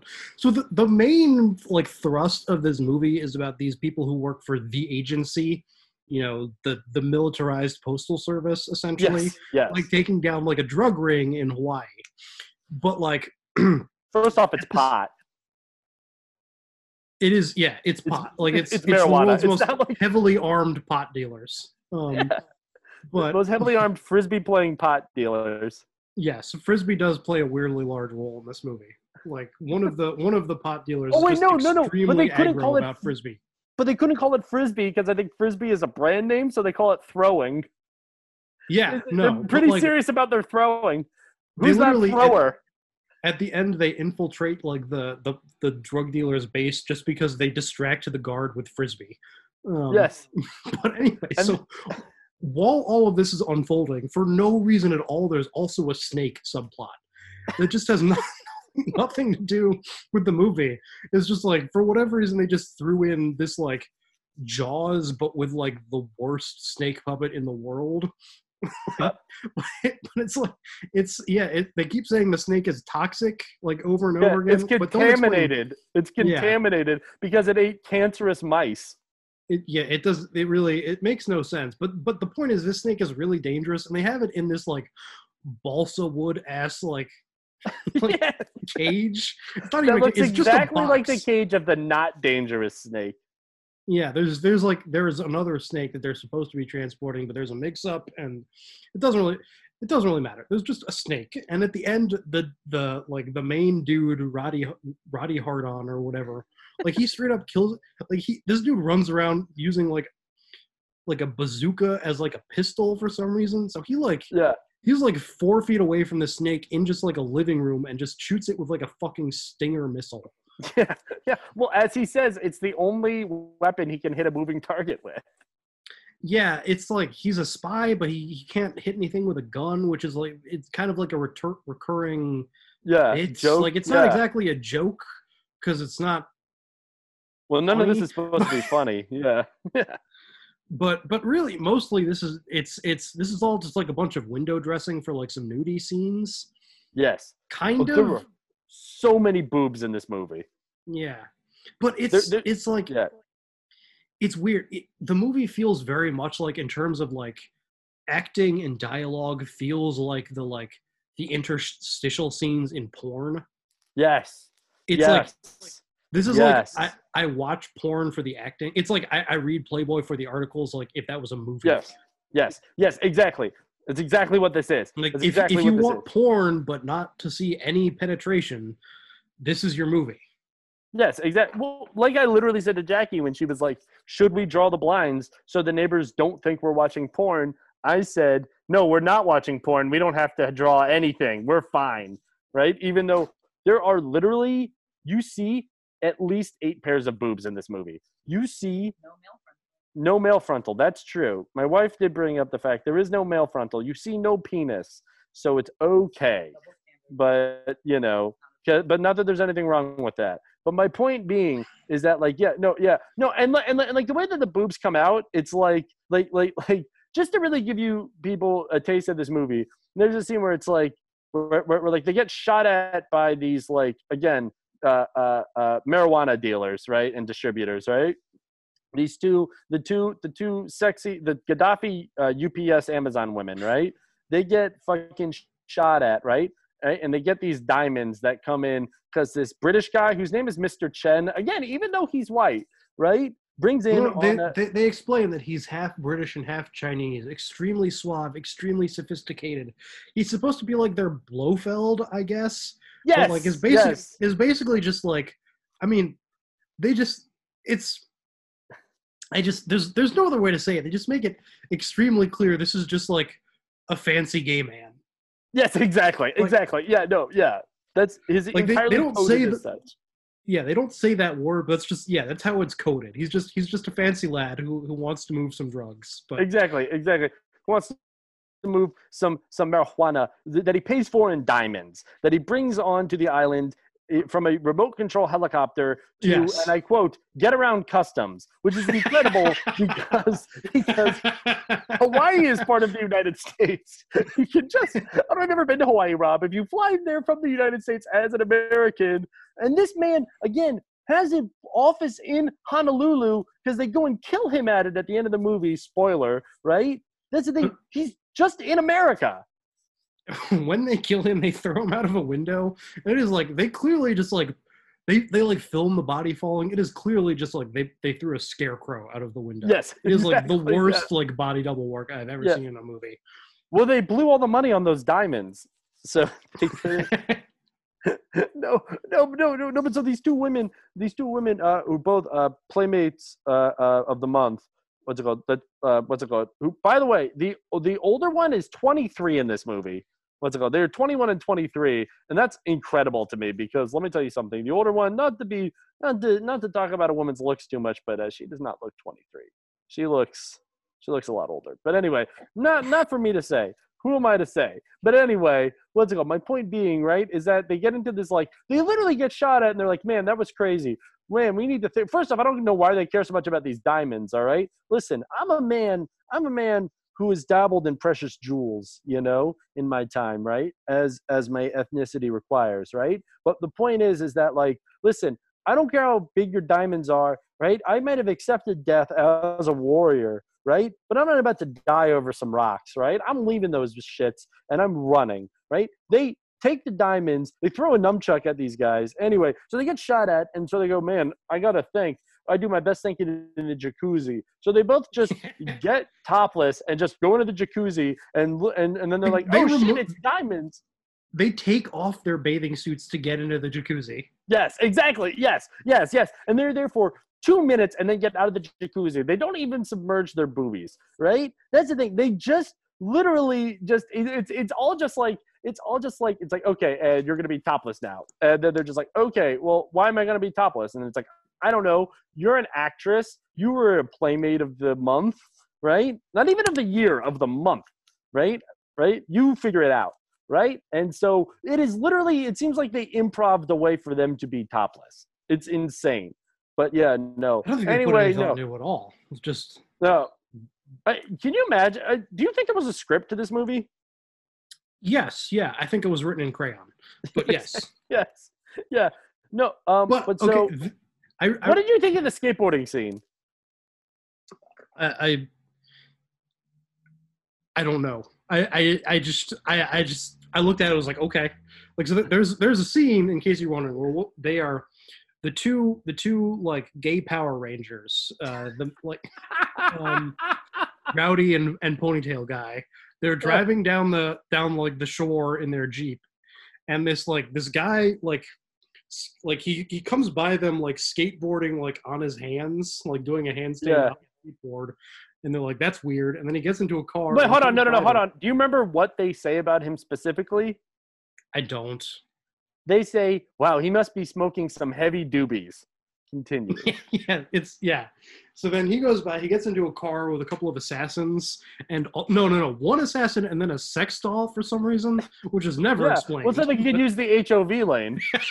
They already have two guys. Well, man, maybe it's +3. Who knows? The super HOV lane. Exactly, yeah, on Hawaii. And then, so these 2.5 assassins, like chase down the gay Power Rangers, and they shoot Ponytail guy in the chest. Hold on. No. Hold on. I need to stop you, all right? As I'm going to see this movie again, I'm going to say 4 times, okay? Which I need you to just comprehend that I've seen this movie. No, I believe you. Yeah. Yeah. I believe that is, if you need to know about my movie watching, my oeuvre, it is that I have seen Hard Ticket to Hawaii 4 times, right? What's it called? Anyway, so they drive up ahead, right? And then the skateboarder guy gets out holding the sex doll with a rifle behind the sex doll. Yes. He's holding the sex doll like a human shield. He uses it like a human shield, yeah. Exactly, yeah. And then, again, shoots Ponytail guy in the chest, and they go, oh, are you okay? And he's like, I've been better, but yeah, I'll be okay. And if they treat it like a bad splinter. Yes.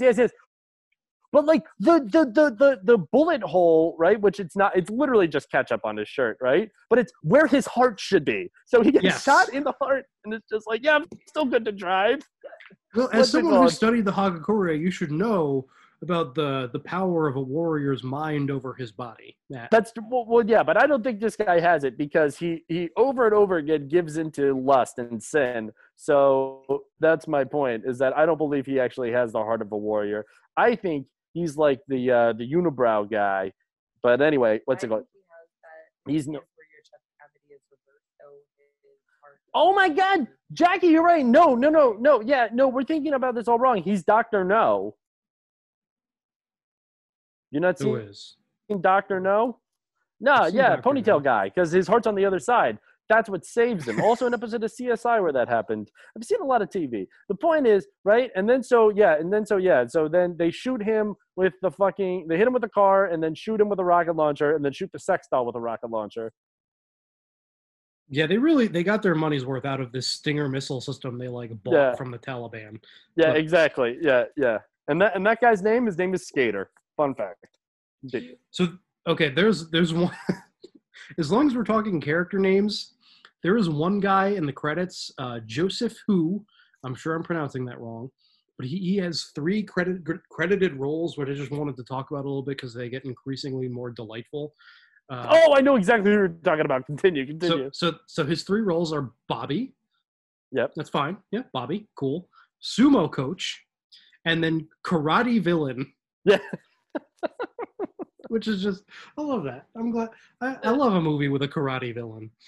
Who doesn't love a karate villain? Who doesn't want to? Again, we keep talking about this. We keep running across these like what would be great Twitter handles, and all three of those pretty good. Bobby Sumo Coach Karate Villain would be an amazing Twitter handle.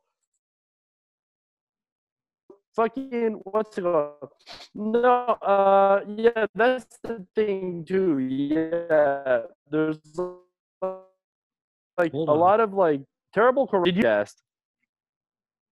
Where he's interviewing the two football players. We can't talk about that. We can't talk about that. I literally texted you and apologized because I forgot that word is in this movie. Yeah, so there's a scene out of nowhere where the sportscaster, who again should not be in this movie, literally the only way he's apparently like the woman, the younger woman's boyfriend or something. The younger UPS ladies, yeah. So this sportscaster who seems to mostly be there for two scenes. The first one is just the longest sex scene in the movie, like just based purely on the like the scene itself. It seems like they are fucking for a full 36 hours on the beach. Like you see a sunset, a sunrise. No, the sun doesn't go down. The sun rises twice in the scene. Yes. Like it rises, sets, and rises again. Yes, exactly. They fought for 36 hours easily. Yeah. And then the second scene is him just interviewing these two football players, and which is just it's just there for one of the football players to drop some like strong N-words for no reason. Yes, exactly. Yeah, out of nowhere. And then that was a flavor that this movie needed. Yeah, exactly. Yeah, and then he's just like, my career is, and then he says, my career is ruined because he said the N-word on TV. Just it was so jarring. I completely forgot about that scene. Yeah. But yeah, anyway, yeah. So what's it called? Yeah, so they killed the drug dealer very gratuitously. The not Mr. Chen, but the other guy, what was his name? Romeo or some shit. Remember that scene? Like at the very end, the older Amazon lady fucking like kills him like 3 times. You remember that? And then the snake kills him? Yeah, I don't remember his name, but the guy with like the Russian accent. Yes. Who says who delivers the line at one point, if brains were bird shit, you'd have a clean cage. Which honestly is the best line of the movie. That's like the one I legitimately laughed at that. I do have a couple of other contenders which are just extremely upsetting lines. Yeah. The first is one that is uttered, I believe, by the handsy waiter to the handsy director, which is, if you go down on her, you're going to be kissing the back of my neck because I'm already going to be there. No. You know who said that? The sportscaster said that to the handsy director. That's right. Yeah. That's right. And then the other one is, I don't want to control your life. All I want to do is suck the polish right off your toes. Off your toes! That is a line written by one human, delivered by another human, to a third human. At no point did any of those humans say, please don't. I you know what? I just want to suck the polish off of your toes. Right off your toes. Which he follows with the line, one man's dream is another man's lunch. Oh my God. Oh my God. It's such a good movie. And like by sex scenes, like I cannot emphasize this enough. Like, you know, like there are sex scenes in movies. There are sex scenes in movies where they like simulate having sex. Like the closest thing this movie comes to a sex scene is just like this woman, like the older Amazon lady, and I'm sorry I keep calling her older, but she's technically chronologically older. She's 23 when this movie was shot. At 23, she has crossed the porn boundary into MILF territory. Yes, exactly. Yeah, that's it. Yeah. She's a MILF, and the other one is a teen. That's the boundary. If they were in like a contemporary porn, one of them would be playing the stepsister, the other one would be playing the stepmother. Stepmom!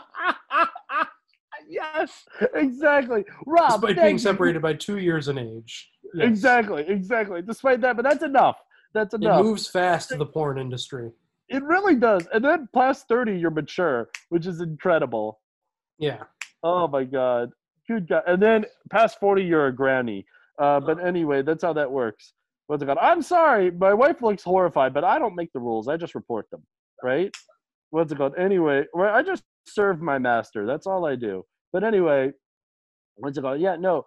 Yeah, I forgot what I was talking about. But the point is that, oh yeah, the sex scene. Yeah, no, it's just the MILF in front of Roddy Hard-On, right? And he just keeps going, ah!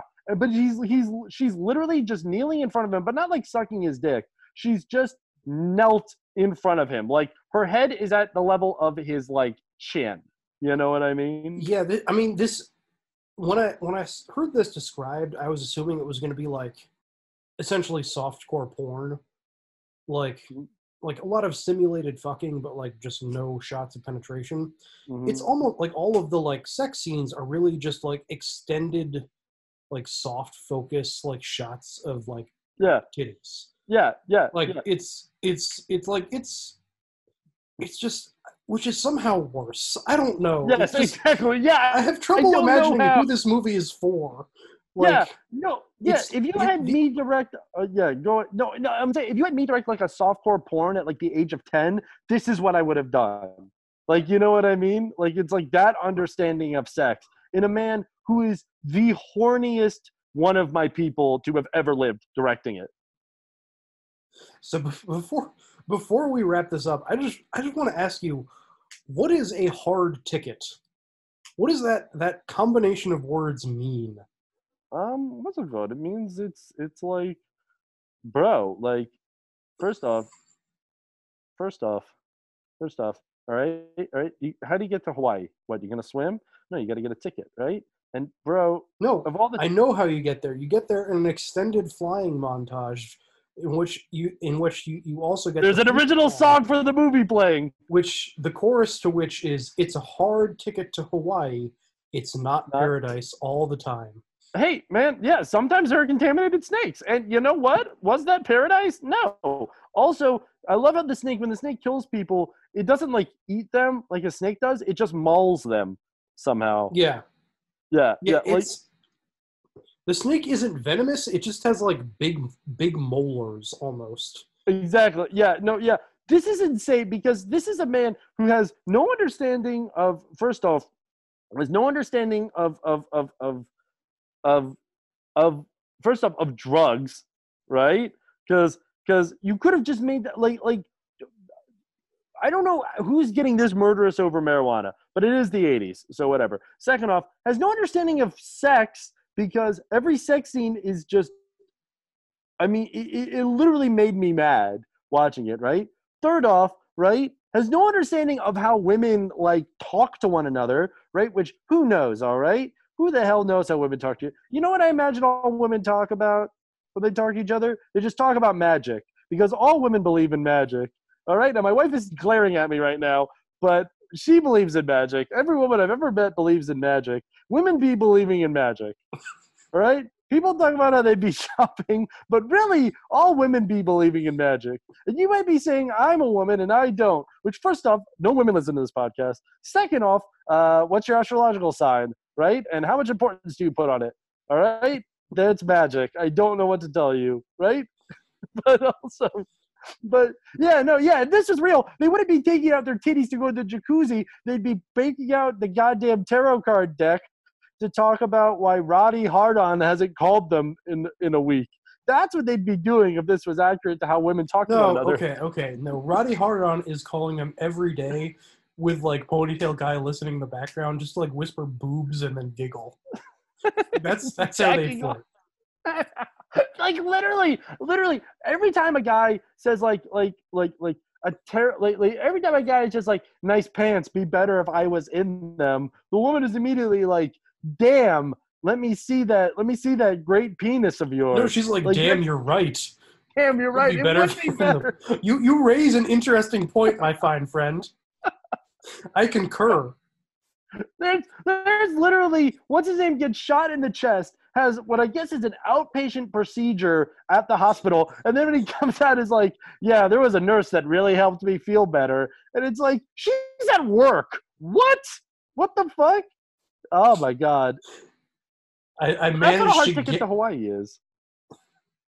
It's managing to come while in heart surgery. My wife is so mad at me for the magic stuff, even though this woman literally believes in magic. So I don't know what she's mad at. I guess no one likes to be told who they really are, but all women believe in magic.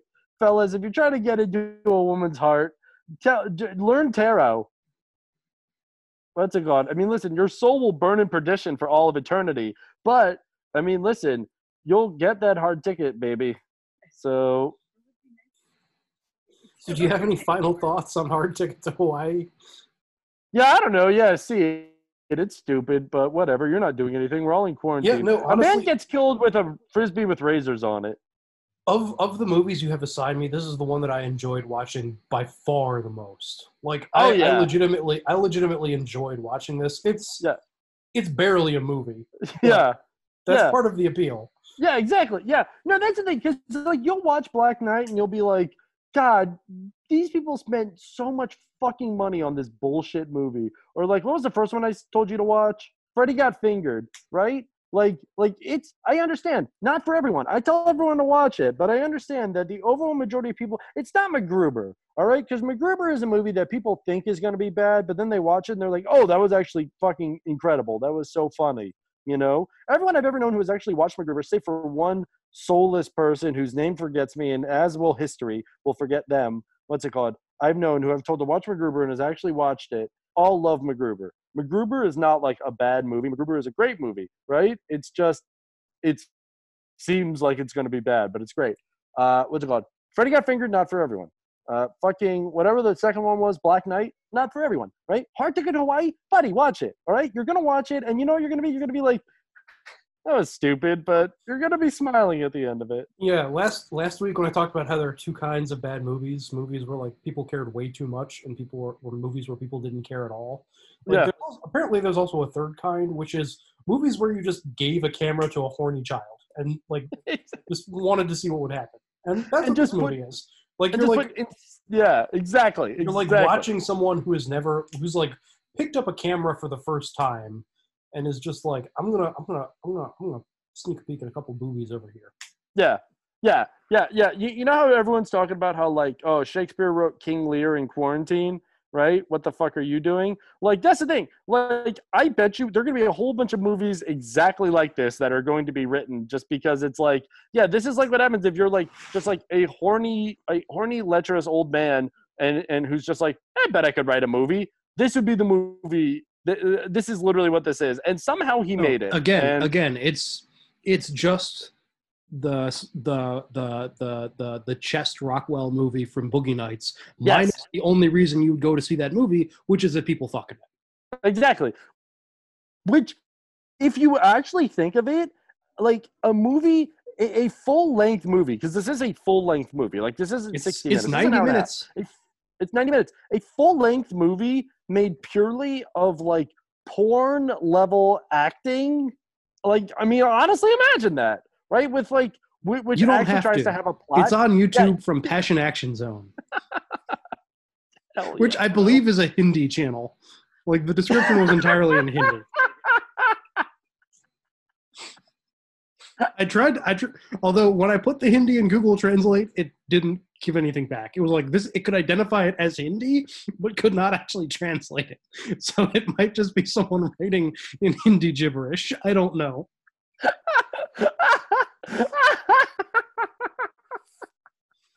But anyway, I think that is as fitting a way to wrap up the discussion of Hard Ticket to Hawaii as any. Oh, hell yeah, bro. So I guess we'll move into our little wrap up segment where we talk about what else we've been watching. So like we got I need to like re-enter the world of reality. But yeah, Hard Ticket to Hawaii, like all reality stops. It has like permanently really rewired. Oh, we're wrapping up. Don't worry, you'll get your back rub. Okay. I promised her a back rub. Okay. Well, okay. We'll remove that. Remove that. Remove that. No one knows that I touched my wife. You're a samurai. Exactly. I'm a samurai. Yeah, you know, when Yojimbo, when the brothel owner brings out his women to do that little dance for him, he doesn't care. He's focused on his rice, man. Can I tell you what I said to my wife after I watched Yojimbo?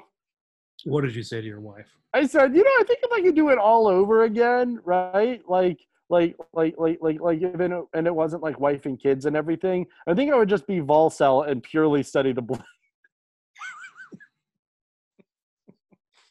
I think I would just not be horny. I would just not be horny, never jack off, never have sex, and just study the blade. And I think that I could be almost as happy, honestly. Not as happy, because having kids rocks, but I think that that's a really good way to go. Your idea of who you are and like the reality of you in the world are like separate planets.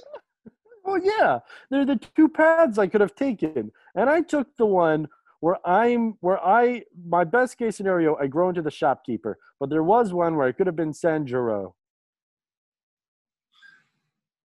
Oh, one thing I forgot to mention that I was going to mention during the actual discussion, just a little quick throwaway. There's actually a sequel to Yojimbo, just called Sanjuro. It's a tight 90 minutes. It's enjoyable. It's not like to the level of Yojimbo. It's much like, it's more openly comic.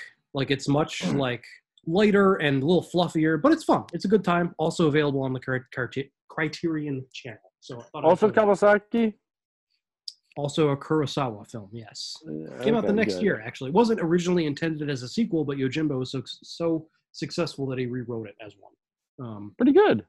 Yeah. Anyway, so what have I been watching? I've got two movies for you. First is Cross of Iron, directed by Sam Peckinpah in 1977, who was primarily known as like an auteur of... which means author in French. Yes, yeah.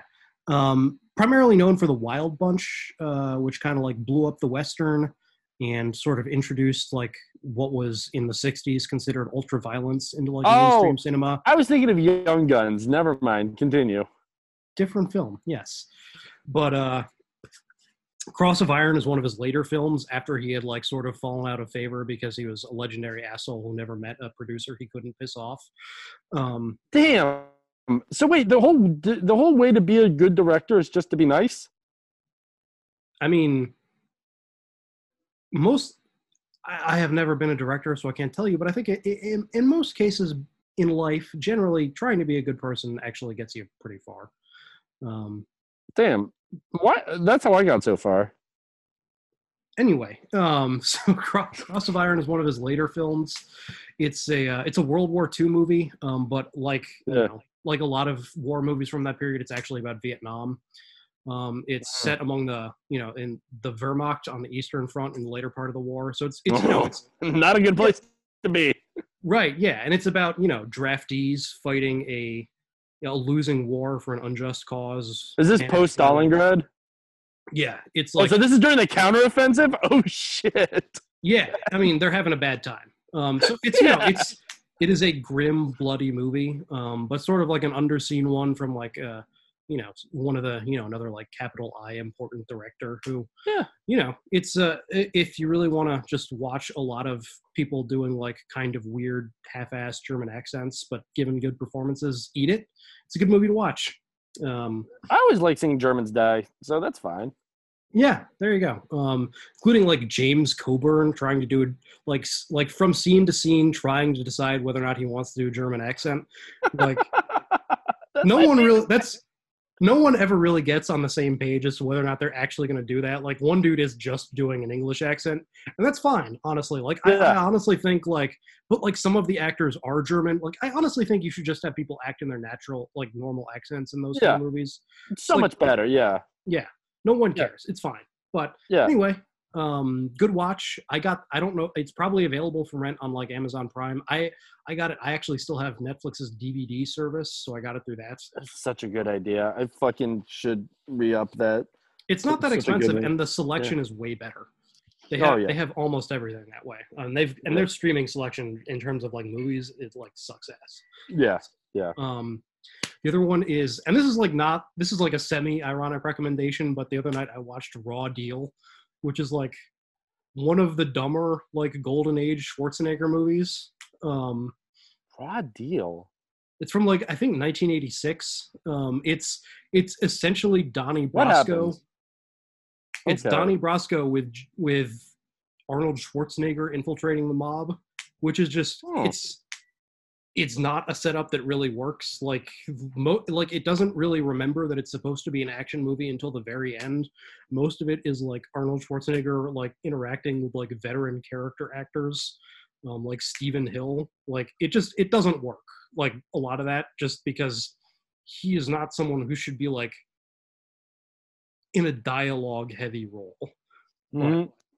But you do get to see him watch or like wear a suit for long periods of the movie, which is just a funny image. Yeah. Like, it's kind of like when you dress up a gorilla as a butler. Yeah, exactly. But and is like silly in a lot of ways that I really appreciate. Like the climax when it like remembers, oh yeah, we have Schwarzenegger, this should probably be an action movie, is just over the top in all of the best ways. Like I have a low bar for like B action movies. Again, I enjoyed Hard Ticket for Hawaii, so I was a fan. And that's on Amazon Prime. If you have a subscription, it's free. And last recommendation is Better Call Saul, which is kind of closing out its like second to last season. I was not. That's still on? Yeah, it's they're doing one more season after this. I was not like initially someone who had high hopes for like a spin-off of Breaking Bad. I thought that it was, they had told the story well and should just leave it, but I was, I've been like pleasantly surprised by it. It's like very different tonally. It's much slower, much quieter. Like I don't know, I'm stealing this from someone, but I don't remember who, so I can't credit them, but like they compared it to like Breaking Bad is like a roller coaster. This is like watching a man sit in a rowboat that has a very slow leak in it. It's like you're just watching someone like make the decision to like totally fuck up their life over the series of years, which I appreciate. It's just beautifully acted. Everyone in it is great. The dialogue is incredible. Like every scene is carved out of fucking mahogany. It's just a world I enjoy being in, and they really, they have not missed a beat. So that is airing currently on AMC. I believe it is streaming on their website for free. So yeah, that's what I got. What do you got? What's it called? I watched 13 Assassins, which is apparently a remake, but who gives a shit? What's it called? You watch the more recent one because the special effects are better. That's the thing. Yojimbo, it really made me. Kawasaki tried really hard to do good special effects for Yojimbo, and that's the thing. It's made in the 50s, right? The special effects are as good as they're going to get, but it's a lot of like chocolate syrup blood. You know what I mean, right? Which is fine. I like practical effects. They do. I like practical effects. I like practical effects too, but like like that hand, it doesn't look like a real hand. Versus what's it called? What they can do right now with 13 Assassins has pretty good special effects, but it's not like CGI blood. Get the fuck out of here! Every time I see CGI blood, I go into a white hot rage. Like I just get so mad. 13 Assassins, decent. What's it called? It's like it's very good. I saw someone say that it's like a slow, like the whole, everything but the last 45 minutes is like really, really slow. And it's like, shut the fuck up, you fucking piece of shit. No, the entire movie, like, yeah, it's slow in the beginning, but it's like a good slow. Like that's the thing, because it's putting everything together. It's framing everything for that last 45 minutes to be so action packed. It's 2 hours and 5 minutes long. It's really fucking good. Like I literally, it's the movie that I saw that made me. I've seen a decent amount of samurai films actually, surprisingly, possibly to some people. But what's it called? But like, yeah, 13 Assassins in terms of like the modern kind of samurai films I've seen, it's really fucking good. It's 2010. It's Miike and what's it called? And it's really good. That and then I guess I'm gonna endorse that one too. Yeah. I love Miike, and he's like, I mean, people talk about Sam Peckinpah in the 60s and 70s being ultra violent. Miike is like really ultra violent. Yeah. Oh yeah. He goes out there with it. I'm watching this movie, and there's this scene where the bad guy is shooting arrows at the family of the samurai who committed a harikari what's it called? Basically to say fuck you to the bad guy, right? And so he's just shooting this guy's family with arrows. This isn't too much of a spoiler. This happens pretty early on. And there's like a child, like a small child, right? And Jackie's like, she has this look on her face like, holy shit, what the fuck? Why would you show me this movie? And I was like, don't worry, he doesn't kill the kid. And then he immediately shoots the kid with an arrow. I was like, oh, well, maybe. Which is like, I don't know if this is actually true because like I got it from Wikipedia, but apparently when Wikipedia or when Yojimbo like premiered in the U.S. in like it was considered so violent that like there were like according to Wikipedia again when it premiered in Columbia, Maryland. Shout out to our neighbors. Like apparently the people who owned the theater and organized the screening had to lock themselves in a broom closet because people were so upset by how violent it was. Which is like there is occasionally like a dismemberment in it. Yeah. It's no. Well, and that's the thing. You're talking about people fighting with no armor versus swords. Like that's going to happen. Yeah, I'm gonna tell you right now. 13 Assassins. That whole slow buildup. Like honestly, there's some shit you're gonna see in there, especially in the first like 30 minutes. It's gonna be a little shocking. You know what I mean? It's gonna be a lot. And you want to know what? Listen, you get through that, and it's all in service of that last 45 minutes, which is one of the best. Like, it's this thing that, like, I think really samurai movies, I think, do it the best, right? Because you don't really get it in, like, the Chinese kung fu films. You don't really get it in, like, American Westerns, right? Where you get these, like, huge battles, right? Where you get, like, just a handful of guys fighting, like, a fucking horde of, like, faceless other like samurai, right? Like yeoman samurai, and just like fucking hacking them to pieces over and over again. Check out Seven Samurai. Check out Ron.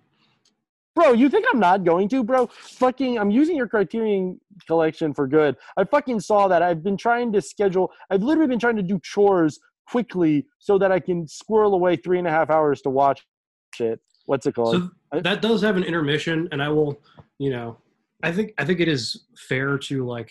I think it's best to watch a movie all in one sitting. But if you break it up with the intermission, no one's gonna, Okay, that'll work. The film gods will. Will forgive me. You can Yom Kippur that or Rosh Hashanah. I don't know, whichever the one is the one. Dude, Yom Kippur, dude, it's the best. Dude, you sin all year, and then like one day you don't eat. It's 24 hours of no eating or drinking, which is a lot, I'm gonna say. But then you don't gotta worry about it for a whole another year. You're good. But what's it called? Another one, I haven't watched this in a really long time since I was like a Wu-Tang loving, which actually might explain my love of samurai films, was that I was a huge Wu-Tang fan. Yeah, they were good advocates for that. They really fucking, dude, that's literally how I got into it. My buddy got Shogun Assassin on VHS, and we sat in my parents' basement and fucking watched it and smoked weed, and it was literally one of the best nights of my life. It was fucking incredible. But I'll also say that's another movie I want to see really, really badly again. But if you can find it, Shogun Assassin, dude, it's this guy and his son who's like a kid that he keeps in a fucking pouch on his back, and it is so violent. Like it's like Kill Bill. Like it's where, I forget the director, but it's like where fucking Tarantino gets so like blood spurting out. Like that happens constantly. Just red water. It just spurting out of people, dude. Shogun Assassin. Super good. His brain is infected by devils. Yeah, to be honest, the whole Lone Wolf and Cub series that's a part of is kind of a blind spot for me. So I have not seen that one or any of the ones in that series. Oh, bro, yeah, no. My goal for this next week is to find time to watch Seven Samurai, and then also to watch, because that's the thing. I've seen The Magnificent Seven, so like, you know what I mean. I understand what it's about. Yeah, and that's the thing. Is that I think there's something to fighting with swords that lends itself so much better to that, because it is such a more up close and personal fight. You know what I mean? There's so much more choreography versus just shooting guns. Shooting guns, bullshit. Get rid of the guns. Get back swords. It'd be a better world. Also, I just think Kurosawa is a better director than Sturgis. Well, two things can be right, Rob. Sturgis made some good movies, and I like The Magnificent Seven. But no. I'm talking about how swords better than guns. Bring back swords. All about swords. I was talking about the movies, but yeah. Anyway, I'm talking about swords. Okay. We're talking about what we know. You got anything else for us? Nah, I don't know, bro. Nah, just watch as many samurai films as you can. But no fucking anime. Suck my dick, anime. All right. You suck. You're bad. Yeah. One Punch Man's okay. All right. You want to assign me something for the next time? Yeah. I'm gonna assign you. See, that's the thing. This is what happens. I always have the one I want to assign you, but then another one pops in my head that I'm like, oh. But that's the thing. I can't remember the other one enough. I'm gonna have to rewatch the other one, and then I might assign you that for next week. What's it called? Have you seen Red Heat by any chance? I have not. Okay. All right. It's okay. I'll just tell you what it is. It's Schwarzenegger as a Soviet. I'm familiar with it. Okay. So I'm gonna rewatch Red Heat to see if it would upset you. But what's it called? But this week, buddy, you are being assigned Sniper Special Ops from the year 2016, starring. I want you to look up who it stars. Oh, I know who it stars. It's Fat Seagal. Yes, that's right. It's Steven Seagal. 2016, Steven Seagal. Okay. And that's streaming on Netflix, by the way, so that'll be easy. Okay. I have one in my back pocket for when you really piss me off, but I don't think I'm going to give you that one right now because this isn't. We'll see how bad it is, but the one I'm going to give you. You're going to regret that. You mentioned or you asked earlier if I had seen The Love Guru, so I know that's on your list somewhere, and I'm probably saving this for when that comes up. Okay, but that's fair. Yeah. Because again, I told you, and I just want to make sure everyone knows. I saw The Love Guru in the theater. Yeah, just fuck yourself.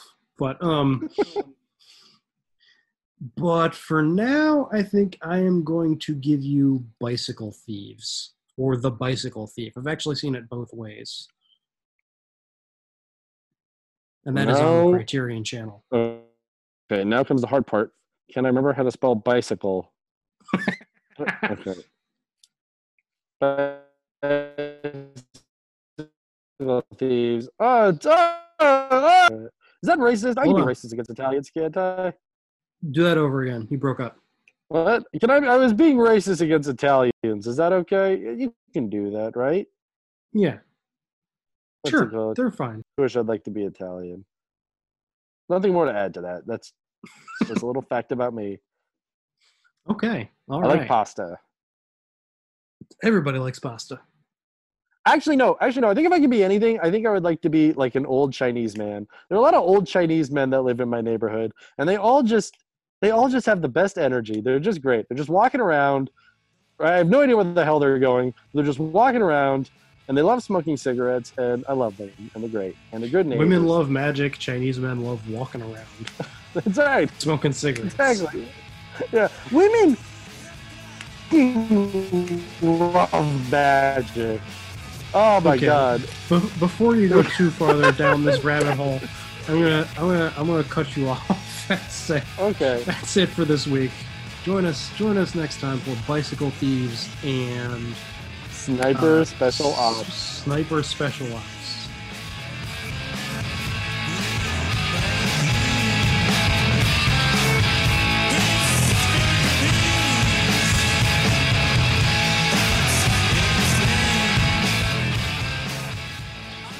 Got some ID? Sure. So those 3 guys leave the hotel after you. Anything in particular, or just a mug? They had trouble telling me what they wanted. Yeah, I'll bet. Joseph P. Brenner. What's a P stand? Pussy.